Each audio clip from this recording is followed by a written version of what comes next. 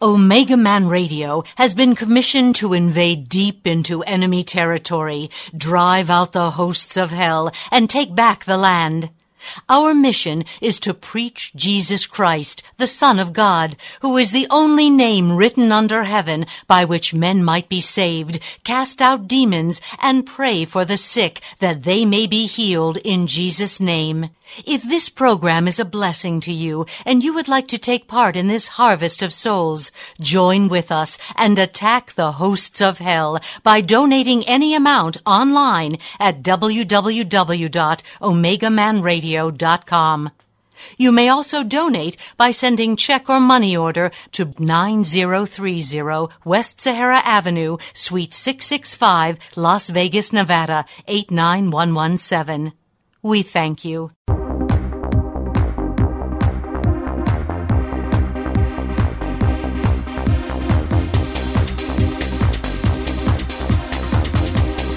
Are you ready? Ready to take a ride? Grab your coffee and strap yourself in, because the show is about to begin. From the front lines of America, Babylon, and transmitting worldwide on the internet and satellite, you are listening to Omegaman Radio Network with Shannon Davis.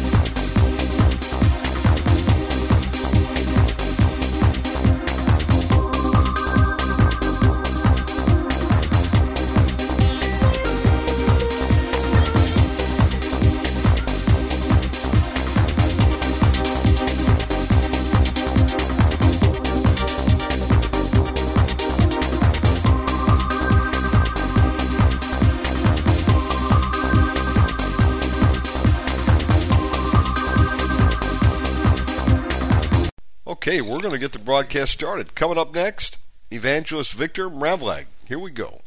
Are you ready? Ready to take a ride? Grab your coffee and strap yourself in. If you listen, we can hear God's plan. Because the show is about to begin. You're listening to the Omegaman Radio Network. Today's Friday, November 10th, 2023. Okay, we're going to pick up where we left off last time, a few days ago. We're going to be in the book of Joshua today, picking up with Joshua 16. And I also have an audio I want to play for you, interview with a guy named Trevor Deering. Got an amazing testimony. He was a exorcist/deliverance minister for many decades in the UK. I recently discovered him and his ministry, and sadly, he went home to be with Jesus in the last 2 years, and I missed him. But he lived a long life and left behind a great legacy of deliverance teaching and books. So we'll put the audio up there for you in a little bit. Let's pray. Father, Yehovah, in the mighty name of Jesus Christ of Nazareth, I thank you for this day. This is the day that you have made. We shall rejoice and be glad in it. Forgive us of all our sins, known and unknown, back to the very first thought, word, deed, gesture, and action. We invite the Holy Spirit of God to come. Holy Spirit, in Jesus' name, teach us your word, illuminate the scripture for us. God, show us things that we know not. Give us wisdom, knowledge, understanding, retention of the word, comprehension. Surround us with your warrior angels, we pray. We plead the blood of Jesus Christ over us all. In Jesus Christ's name, amen. Okay. Joshua chapter 16.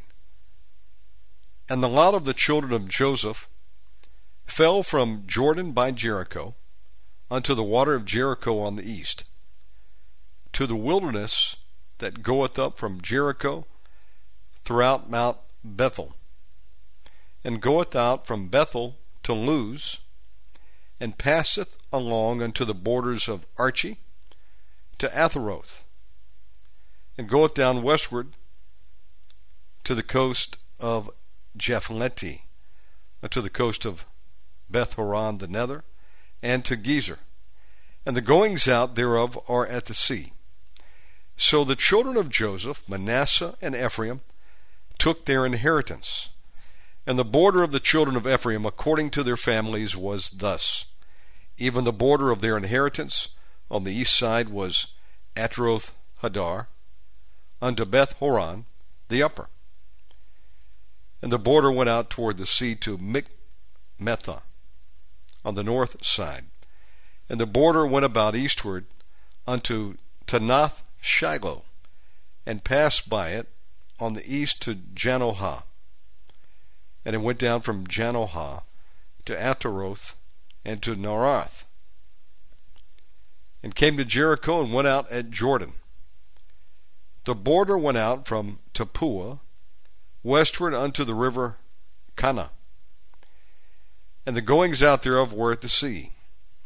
This is the inheritance of the tribe of the children of Ephraim by their families. And the separate cities for the children of Ephraim were among the inheritance of the children of Manasseh, all the cities with their villages. And they drave not out the Canaanites that dwelt in Gezer,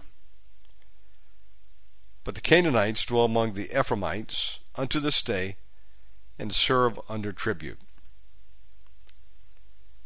Chapter 17.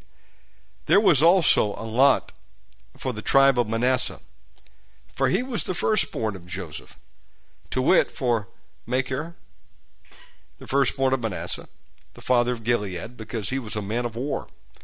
Therefore he had Gilead and Bashan. There was also a lot for the rest of the children of Manasseh by their families, for the children of Abiezer, and for the children of Helik, and for the children of Azriel, and for the children of Shechem, for the children of Hepher, for the children of Shemidah. These were the male children of Manasseh, the son of Joseph, by their families. But Zelophehad, let's try that one again. Zelophehad, the son of Hepher, the son of Gilead, the son of, I'm going to call it Machir, not Maker, the son of Manasseh, had no sons, but daughters. And these are the names of his daughters: Mahlah and Noah, Hagla, Milcah, and Tirzah.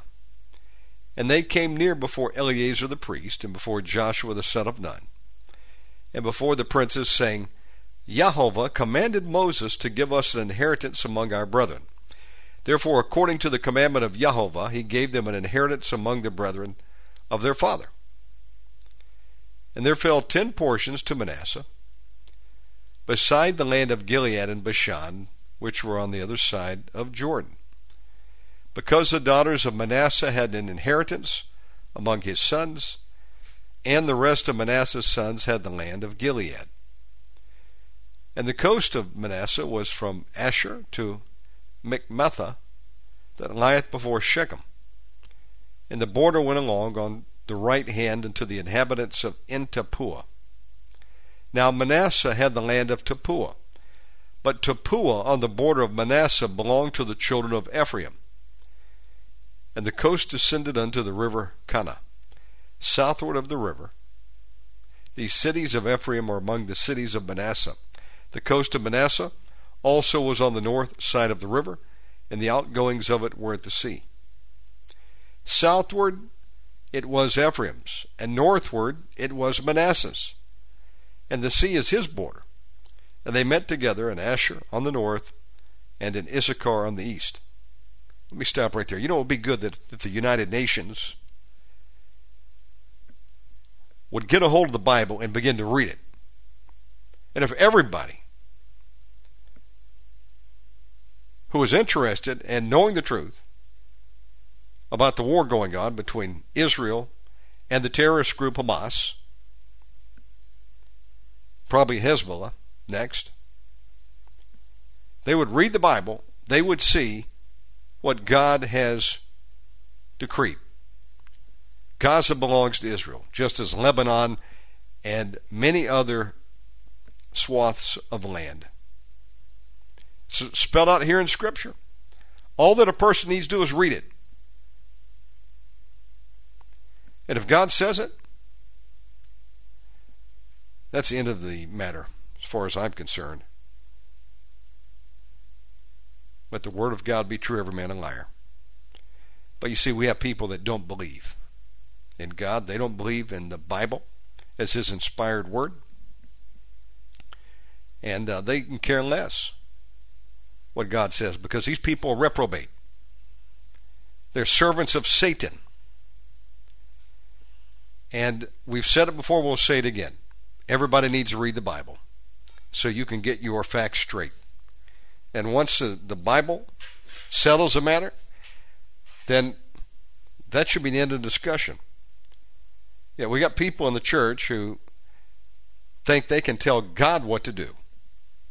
And they think they know better than God what He should do with the land that He created. And they don't care or respect that God gave this land to Israel. And they think it should be given to another people. Well, you're cursed with a curse if you believe that way, because Genesis 12:3 says, if you bless my people, I'll bless you. If you curse my people, I'll curse you. And if you speak against Israel, and you want to try to go against the decree of the land to the Israelites, you will find yourself fighting against God. And I wouldn't give you 2 cents for your life, because who can fight against God and win? It's time for people to repent. It's time for people to shut their mouths and sit their buttocks down that are out there protesting. And if they don't, hell awaits, followed by the lake of fire, which burns forever. Some people don't believe in that either, because they're heretics. If you don't believe the King James is God's word in English Bible, in English language, you're a heretic. That's the bottom line here. God was able to preserve His word and did a great job of it. Let's keep going. Okay. Yeah, those are strong words. But I speak the truth, let the chips fall where they may. I'm not going to apologize for God's word or for God. What He says is all that matters. It's the end of the discussion. I stand with Israel, and it's right to every square inch that God gave them. Okay. We're going to keep going here. People need to read this. It's very clear and very detailed. And I'd like to see someone, and maybe they have one out there somewhere, produce a historical map with a layout of the land and color-coded according to the tribes. Some names change over time. But I'm sure there's a map out there somewhere where we could just lay it out and you could see very clearly all the land that God has deeded to Israel. And you'll find out that they don't have most of it at this juncture, but they're going to get it one day. And they're going to live at peace. No one will ever disenfranchise them again. Okay, but those that are against Israel won't be living at peace. They're going to be in the largest prison on planet Earth, in the bowels of the earth, a place called hell. It's death row for those that are waiting the final sentencing to be thrown into the lake of fire once they have their day in court at the great white throne judgment. Of course, it probably won't be a very long court appearance. And then the angel comes over and grabs that person and just chucks him right into the lake of fire. Okay, here we go. Now Manasseh had the land of Tappuah, but Tappuah on the border of Manasseh belonged to the children of Ephraim. And the coast descended unto the river Kana, southward of the river These cities of Ephraim are among the cities of Manasseh. The coast of Manasseh also was on the north side of the river, and the outgoings of it were at the sea. Southward it was Ephraim's, and northward it was Manasseh's, and the sea is his border. And they met together in Asher on the north, and in Issachar on the east. And Manasseh had in Issachar and in Asher Beth-shean and her towns, and Ibleam and her towns, and the inhabitants of Dor and her towns, and the inhabitants of Endor and her towns, and the inhabitants of Tanakh and her towns, and the inhabitants of Megiddo and her towns, even 3 countries. Yet the children of Manasseh could not drive out the inhabitants of those cities, but the Canaanites would dwell in that land. Yet it came to pass, when the children of Israel were waxen strong, that they put the Canaanites to tribute. That means they made them pay taxes, but did not utterly drive them out. And the children of Joseph spake unto Joshua, saying, Why hast thou given me but one lot, and one portion to inherit, seeing I am a great people? For as much as Jehovah hath blessed me hitherto. And Joshua answered them, If thou be a great people, then get thee up to the wood country, and cut it down for thyself, there in the land of the Perizzites and of the giants. If Mount Ephraim be too narrow for thee. And the children of Joseph said, The hill is not enough for us. And all the Canaanites that dwell in the land of the valley have chariots of iron, both they who are of Beth-shean and her towns, and they who are of the valley of Jezreel. And Joshua spake unto the house of Joseph, even Ephraim, and to Manasseh, saying, Thou art a great people, and hast great power. Thou shalt not have one lot only, but the mountain shall be thine, for it is a wood, forest, and thou shalt cut it down, and the outgoings of it shall be thine. For thou shalt drive out the Canaanites, though they have iron chariots, and though they be strong. Okay, I'm going to stop right there. We're just doing 2 chapters today. What I want to do now is I'm going to play for you a broadcast I found on YouTube.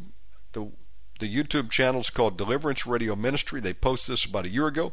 I'll put a link to them, and I hope they don't mind me playing this. We're going to advertise the channel that they did, and I'm very thankful to this interview they have posted. Gave me a little bit of background on this minister named Trevor Deering. I hope you enjoy this.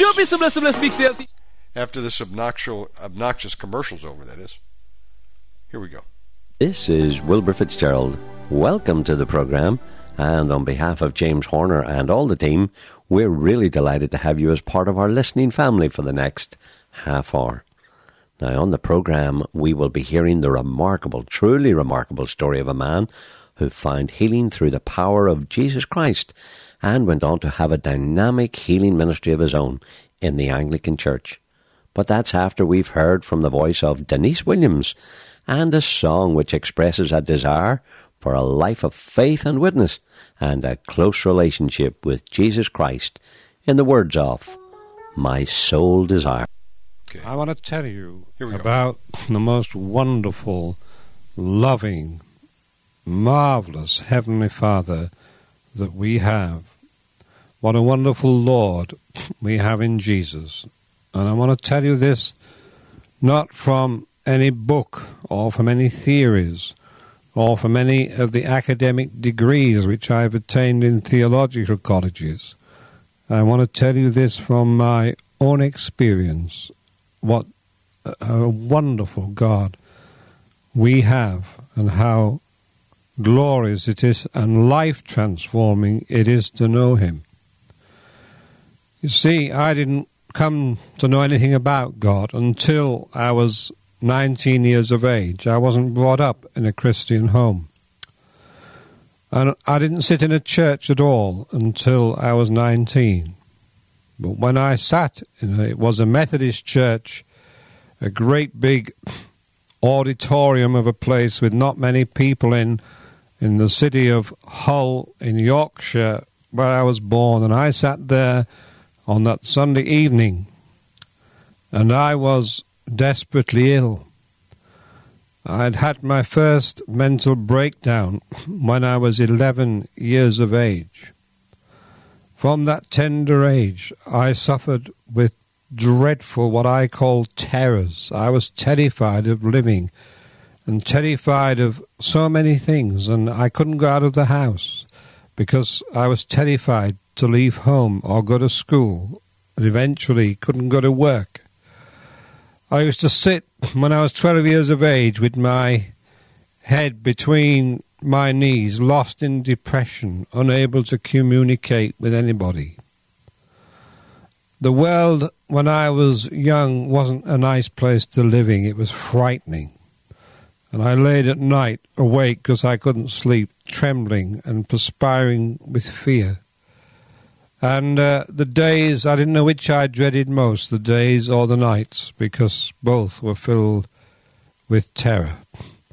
I didn't know what I was afraid of really, but I was just in a constant state of panic.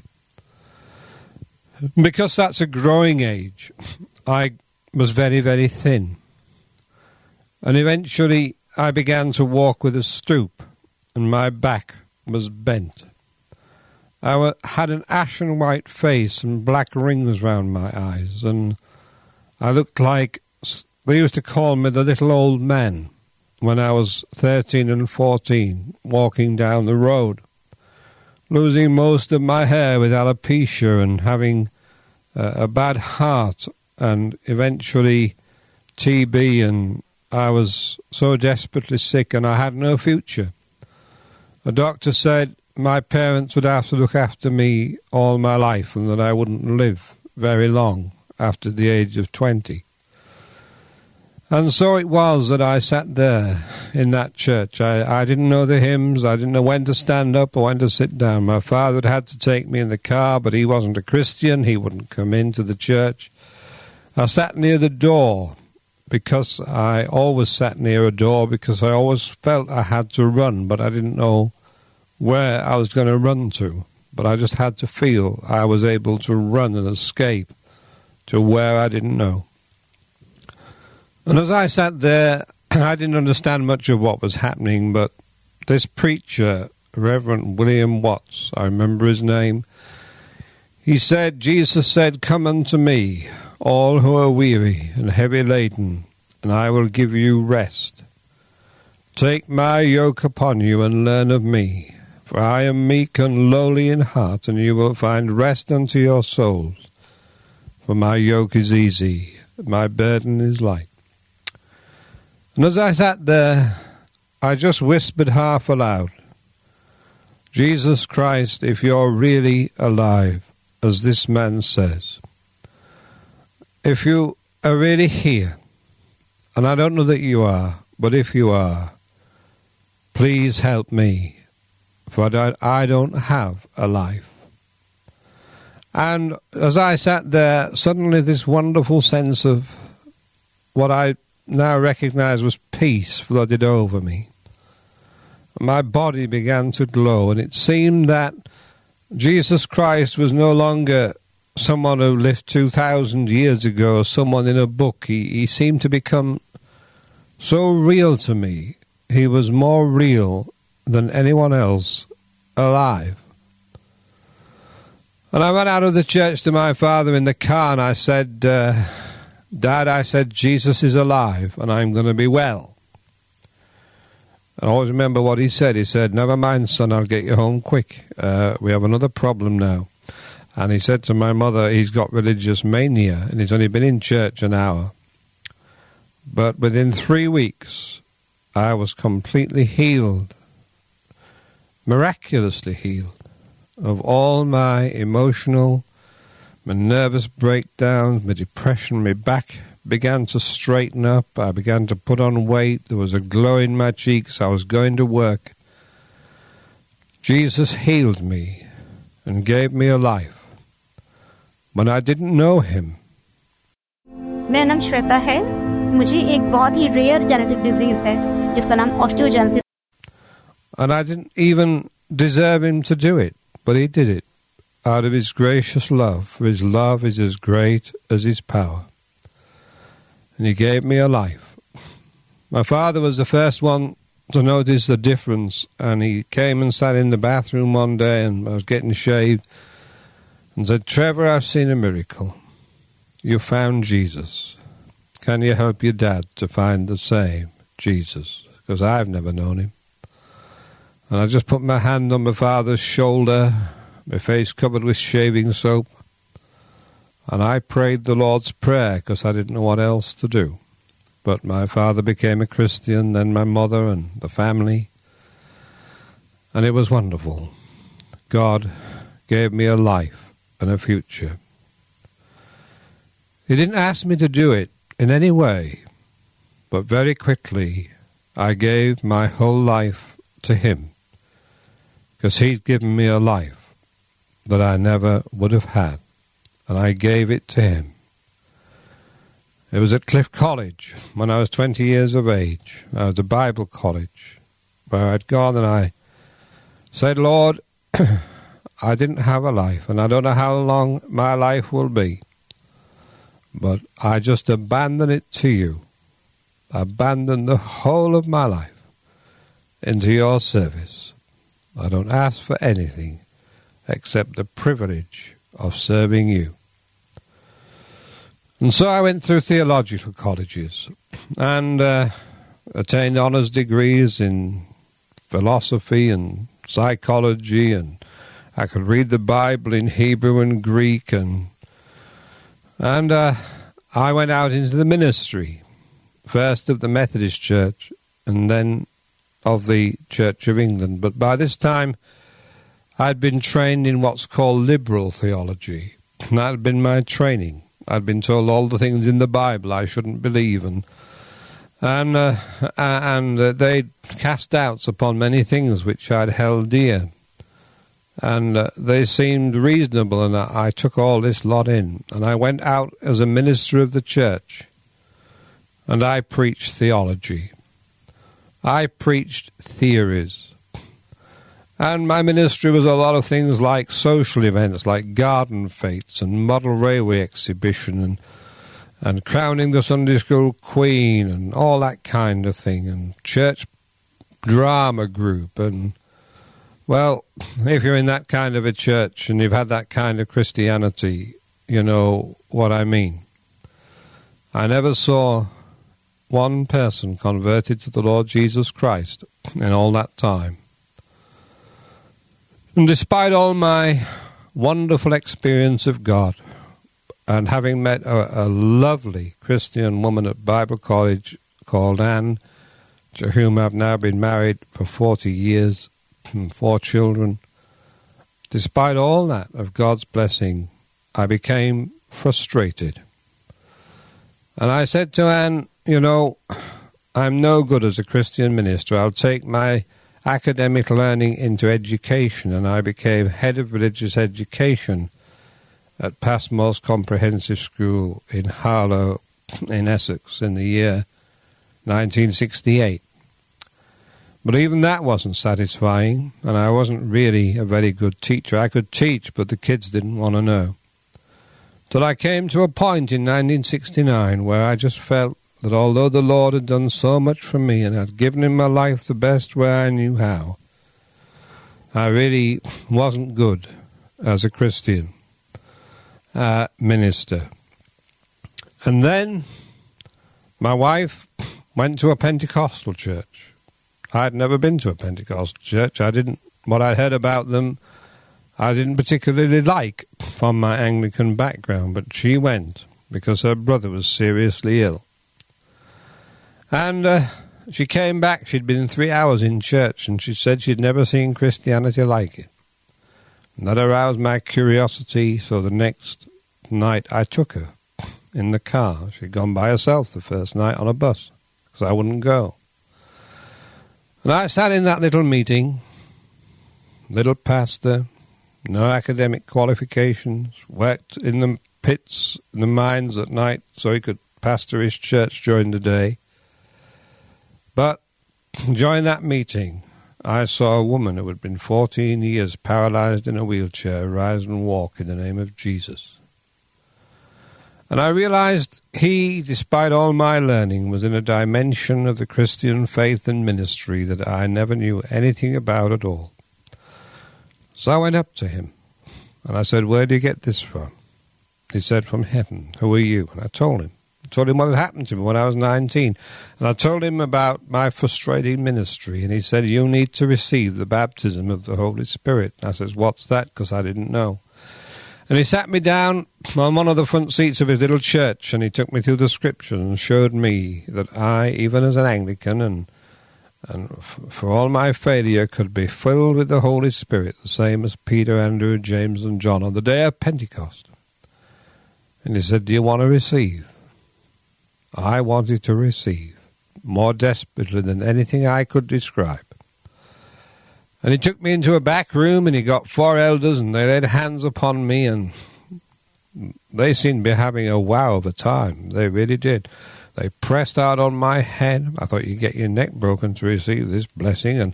And they shouted so loud, and it crossed my mind, I don't get an Anglican vicar every week. Maybe that's why they're so excited. And when they'd finished, because they were out of breath, they said to me, "How do you feel?" And I said, "I'm wet because you've sat me on a wet chair." And that was all how I felt. And I was disappointed. But they said, "We're sure God will bless you if you seek him." And I realized, looking back, that maybe I hadn't prepared myself and I wasn't really ready to receive this blessing. But their prayers were answered, because I went home and I couldn't put my Bible down. And I was reading it as I'd never read it before. It was no longer black and white. It was colour and 3 dimensions. I'd never seen what I was seeing in it now, despite all my academic learning. And I couldn't stop praying. But if somebody had said to me, to receive this blessing, you have to drink the Thames dry, I'd have set off on my hands and knees and started lapping the water. And the prayers of those wonderful men of God was answered on May the 10th, 1969, when I was alone at home, having my long prayer times, and I began to praise the Lord out aloud for all his goodness and his blessings. And suddenly my tongue went loose. I lost control of it. I began to shout aloud with a language I didn't understand. Then I began to sing with a voice I barely recognized. And then it seemed the roof came off the house, and I was no longer on earth. And I was in the midst of what was like golden light, and my body was shaking as if thousands of volts of electricity were going through it. I hardly knew what was happening to me. And eventually I came back to earth. Anne had been out, and she came in. She says, "Where have you been? Your face is glowing." "Oh," I said, I've been to heaven. I said, "Really, I ought to have left a note for you, gone to heaven, back later," because I said, I'd become a Pentecost and Anglican. And that was a revolutionary experience. The first was my healing. The second was my baptism in the Holy Spirit. And the bishop, I was in teaching, you see, and I said to the bishop, "Send me to a hard parish," because I felt that this blessing wasn't for me just to have a sort of great time with God, which I was having, a new dimension in prayer life and everything. But I felt this had to work in the church. This was a gift to the church. So I asked the bishop to send me to a difficult parish. And when I went, I wished he hadn't got the letter. 12 elderly people in a back street, little like Nissen hut, with a little turret. Nobody knew where it was, even in the next street. It was supposed to be the parish church. The organ didn't work. And as I say, there were 12 elderly Anglicans there. But at first I didn't feel, that was the place to go, I thought to myself, what about Westminster Abbey or St. Paul's Cathedral if we're going to be used by God somewhere sensible? But this was a real backstreet housing estate church. Run down. Schools were no good for the children. Everything seemed to be wrong. But it was Anne, my dear wife, who has always been sensitive to God, who was shut up in the bed at 4 o'clock in the morning. And she woke me up and she said, Trevor, God's told me that we have to go to St. Paul's Church, Hainault. So we arrived in September 1970, and I shared with these people my experience of the Spirit.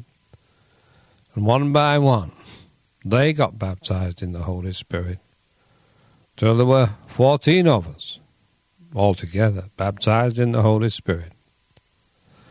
And then, through that little Pentecostal church, the Lord led me into a healing ministry. I laid hands on people there. They were healed. So in our little church at Hainault, we put out notices that we were going to have what we called a power, praise and healing service every Tuesday evening. And 40 people turned up to the first meeting, which was revival for us. And God used my previously failed ministry to work miracles. And we had several converts giving their lives to Jesus as I gave my testimony. Miracles began to happen in this church.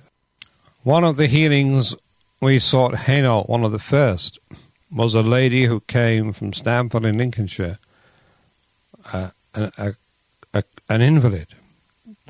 And she was taking 40 tablets a day for her heart to keep her alive, and for other conditions.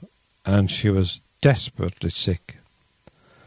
And she came in a car from Stamford. She travelled the 90 miles. She was called Gladys Ford. And she told me she had to take these tablets to keep her alive, but she was slowly dying. I laid my hands upon her. She fell on the floor and lay there for maybe 10 minutes, and she got up and said, I know I've been healed.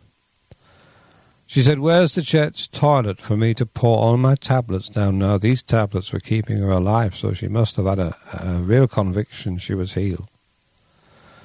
And she went back to Stamford, and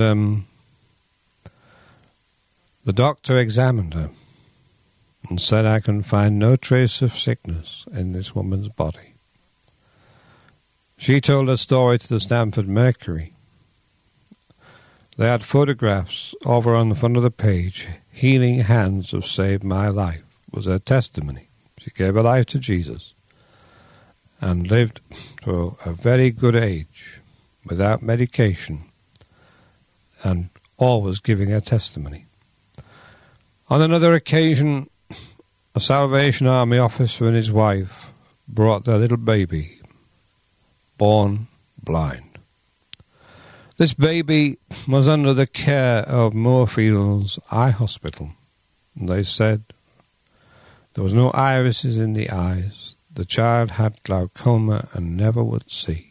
And these parents were very distressed. And I remember laying my hands on this little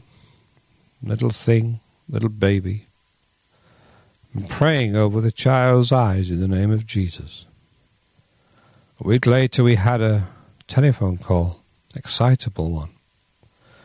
The parents had taken the child back to Moorfields Eye Hospital. They said they didn't understand it, but irises had appeared in the baby's eyes. Their glaucoma had gone, and the child could see. And the last contact I had with that family was a photograph of their baby, now become a little girl, riding her bicycle down the road. Nanette Pierce came from Peterborough and was wheeled into the church in a wheelchair. She had terminal cancer of the spine and was paralyzed from the neck down. I remember it was halfway through the service I suddenly felt the Spirit upon me, and I ran down the church to her in a wheelchair and commanded her to walk in the name of Jesus. this paralyzed woman leapt to her feet in an instant. And the Peterborough Evening Telegraph, because she came from Peterborough, because people came from all over the world to our little church, had a front page article, and right across the front page was the word miracle. And they went on to say that Nanette Pierce, whom their readers had subscribed to a fund to bring her back from America to die in England, had gone to a meeting held by this controversial vicar, and that she'd been back to Adam Brooks Hospital in Cambridge, and they could find no trace of cancer anywhere in her. And that woman, in the words of Acts chapter 3, was walking and leaping and praising God. We've seen every kind of sickness healed. The blind received their sight, the deaf heard, and people leapt out of wheelchairs, and eventually demons were cast out of witches and warlocks, and homosexuals came and wanted to be delivered, and drug addicts and alcoholics, and we even had one or two escaped prisoners came. And God was really blessing. He poured out his Spirit upon a backstreet Anglican church through a vicar who had been a washout as a minister. And 12 ordinary Anglican people, retired, old cockneys. And then we found that we had 200 in the church, then 300. And quickly it became 600, and the church was only built comfortably to hold 180 people. But we crammed them in, sitting on windowsills and on the floor, and behind me as I was preaching. Anywhere we could put a person, a body, they were there. They queued at 4 o'clock in the afternoon to get into the church. We had 2,000 converts in a year. That was from 1970.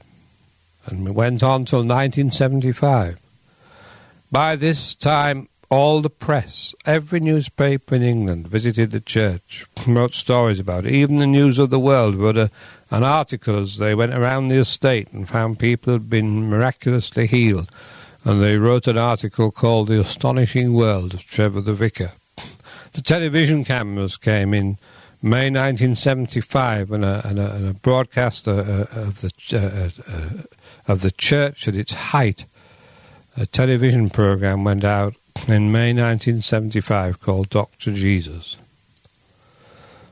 But we were being asked to take this ministry all over England. The Bishop of Singapore, Chu Banit, asked us to take the message to his diocese in Singapore. Miracles, miracles, miracles. Transformed lives. Outpourings of the Spirit.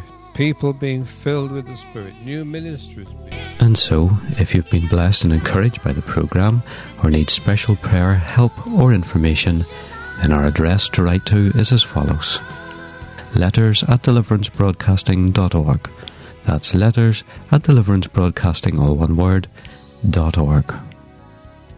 And so on behalf of all my friends in the studio team, it's goodbye for now, and God bless you all, wherever you are.